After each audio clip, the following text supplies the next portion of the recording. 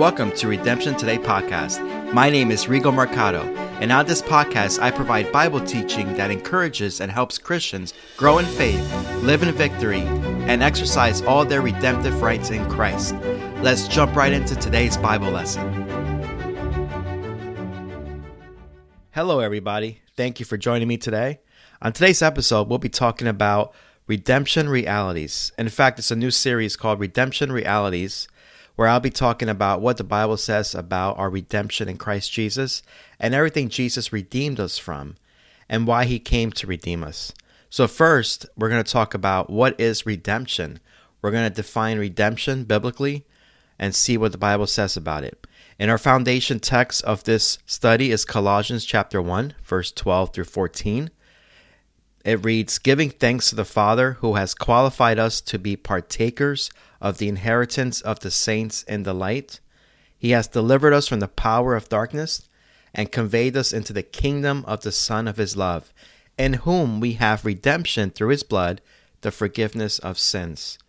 This verse clearly states that in Christ Jesus we have redemption. We have been redeemed through his blood.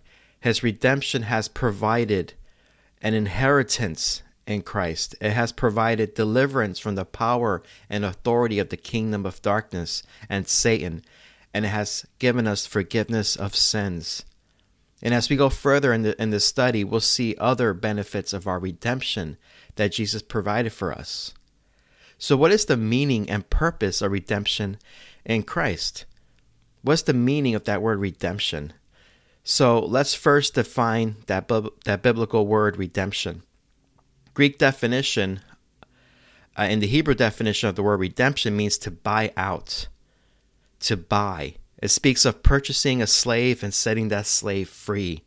A ransom price which is paid to set someone free who was in bondage. And how does that relate to us? Well, mankind fell into sin in the Garden of Eden. And we were enslaved to sin and the devil, and we were under his authority and power. Jesus came to pay the price of our redemption and set us free from sin and Satan's harsh grip.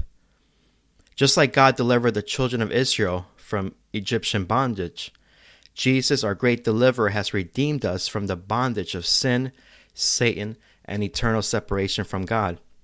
In fact, we see this theme of redemption throughout the scriptures. In the Old Testament, in the book of Deuteronomy, chapter 7 through 9, it reads, "The Lord did not send his love on you, nor choose you because you were more in number than any other people. For you were the least of all peoples." And he's talking about the children of Israel, the nation of Israel. In verse 8, "But because the Lord loves you and because he will keep the oath which he swore to your fathers, the Lord has brought you out with a mighty hand and redeemed you from the house of bondage and from the hand of Pharaoh, king of Egypt." So we see this illustration how in the Old Testament, when the children of Israel were enslaved by the Egyptians for 400 years, God sent a deliverer through Moses to deliver his people and redeem them out of that bondage into his presence, into freedom, away from that bondage into freedom, and made a nation out of them, so they can go inherit the promises God provided for them. But he redeemed them from bondage. And then in Psalm 74:2, it reads, "Remember your congregation which you have purchased of old, the tribe of your inheritance which you have redeemed, this Mount Zion where you have dwelt." I love this because it uses the word here when God speaks of redeeming his people. It says, "You purchased them of old." You purchased them. And that's what Jesus did for us. He purchased us from sin. He purchased us away from the enemy and brought us back into fellowship with God. And we see that again in Jeremiah 31:11.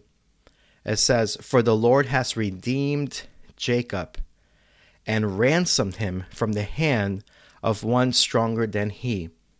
So redemption requires a purchase.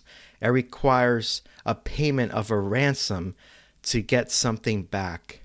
You know, if you ever been to a pawn shop and you turn something in, right, you cannot get that object back unless you redeem it back by buying it back. You purchase it back.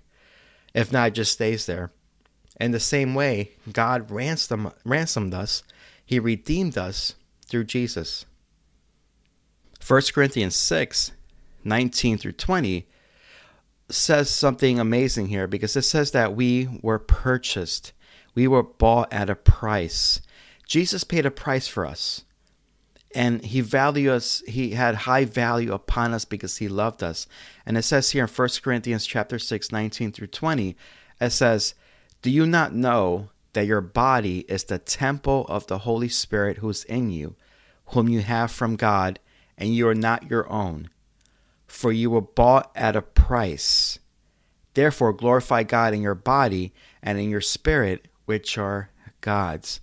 So notice that we were bought at a price. A precious price was paid to purchase us. What was that price? What was the price Jesus paid to redeem us? The answer to that is his blood. Jesus shed his blood for us. 1 Peter chapter 1, 18 through 19 reads, "Knowing that you were not redeemed with corruptible things like silver or gold from your aimless conduct received by tradition of your fathers, but with the precious blood of Christ as a lamb without blemish and without spot." So we were redeemed by the precious blood of Jesus. By the precious blood of Jesus. So redemption means to buy back. Jesus bought us back from the hand of the enemy and from sin. And the reason he had to do that, again, is that mankind sold themselves over to Satan when they sinned, and God had to legally redeem us back. And what's amazing is that since Adam sinned and was separated from God, the only way to redeem man back is through another man. So Jesus, who is God, had to become a man, lived the perfect life that Adam should have lived an obedient life to the Lord. Remember, he was born of God in the womb of Mary, so the seed of sin did not pass to him. That's why the incarnation was important. The incarnation is when God became a man, and he lived on the earth. He was tempted as we are, yet without sin, and he was our perfect sacrifice. He went to the cross as our perfect lamb, without spot, without blemish, our perfect sacrifice, and he was able to legally redeem us.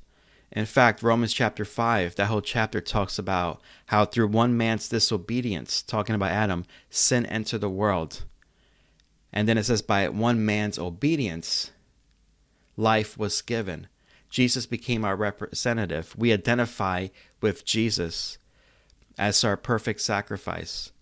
In 1 Corinthians 5:21, it says that God made Jesus, who knew no sin, to be sin for us, that we might become the righteousness of God in Christ Jesus. So there was a great exchange at the cross. Jesus took our sin. He took our sickness and disease. He took everything from the effects of the fall upon himself. And then he gave us his righteousness. He gave us his healing, his life. He gave us eternal life. There was a great exchange. And we identify with that. And we say, Jesus, I believe that. You know, the moment you make Jesus the Lord of your life, all the benefits of redemption are applied to you. You just have to receive them by faith and exercise your faith in them and your rights in Christ and say, you know what, this belongs to me. I'm going to walk out all that Jesus has provided for me. Going back to our main scripture in Colossians chapter 1, 12 through 14, where it says, giving thanks to the Father who has qualified us to be partakers of the inheritance of the saints in the light. And in order for us to walk out that inheritance, we have to know what that inheritance is. And that inheritance is clearly stated in the scriptures. You know, there's the legal side of redemption. What that means is Jesus died on the cross and he rose from the dead. That's a fact. He did that for us. But then the vital side of redemption, which is the living side, is our application and reception of all that he did for us. We're to experience that and walk that out. It's not just good enough to believe that he died on the cross and rose from the dead, which is a good start, but we're to receive his inheritance, everything he provided for us. And we do that by faith. We do that by receiving everything he's done for us. As you read the scriptures, especially in the epistles, which are the letters written to the church, there's often many phrases that says in Christ. For example, it says you're a new creation in Christ Jesus. Well, that's for you. That's what his redemption provided for you. So you can say, the moment you received Christ, you were born again, you became a new creation in Christ. So you can boldly declare, I'm a new creation in Christ Jesus. And it goes, there's other scriptures, we're more than conquerors through him that loved us. You're more than a conqueror through Jesus who loved us because of his redemption. So we have redemption in Christ Jesus, and Jesus has bought us with his precious blood. And as we go further in this study, we'll see how not only do we have an inheritance, but he's delivered us from the power of darkness, from the authority of Satan. He has delivered us from sickness and disease. He has given us eternal life.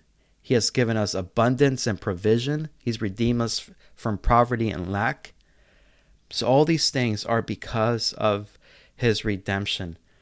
And Jesus came to the earth to die for our sins and raise from the dead to redeem us from all that was lost in the Garden of Eden. He bought us back, and then he brought us, not only did he buy us back, but he brought us back to the Garden of Eden. And what was there? Fellowship with God. Adam and Eve walked in perfect fellowship with God in the cool of the day, the Bible says. They were provided for. There was no sickness, no disease. They were working for the Lord in the garden, fulfilling his purpose for them. And God restored us back to that place through Christ Jesus. And we have eternal life because of that. So again, what's the meaning of redemption? It means to buy back, to ransom, to purchase. And what was the price that Jesus paid? What was the price that Jesus paid on the cross? His precious blood. His blood was the price he paid for your redemption. Amen. I pray this study was a blessing to you. Join me next time for part 2 of this series of redemption and realities, where we'll talk about all that he redeemed us from. We'll start a study on everything he redeemed us from and all the benefits. Thanks for joining. Thank you for listening to the Redemption Today podcast. If you enjoyed today's episode, please consider subscribing or even rating and reviewing so that more people can connect with us and be blessed by these teachings. Thank you so much for listening. Until next time.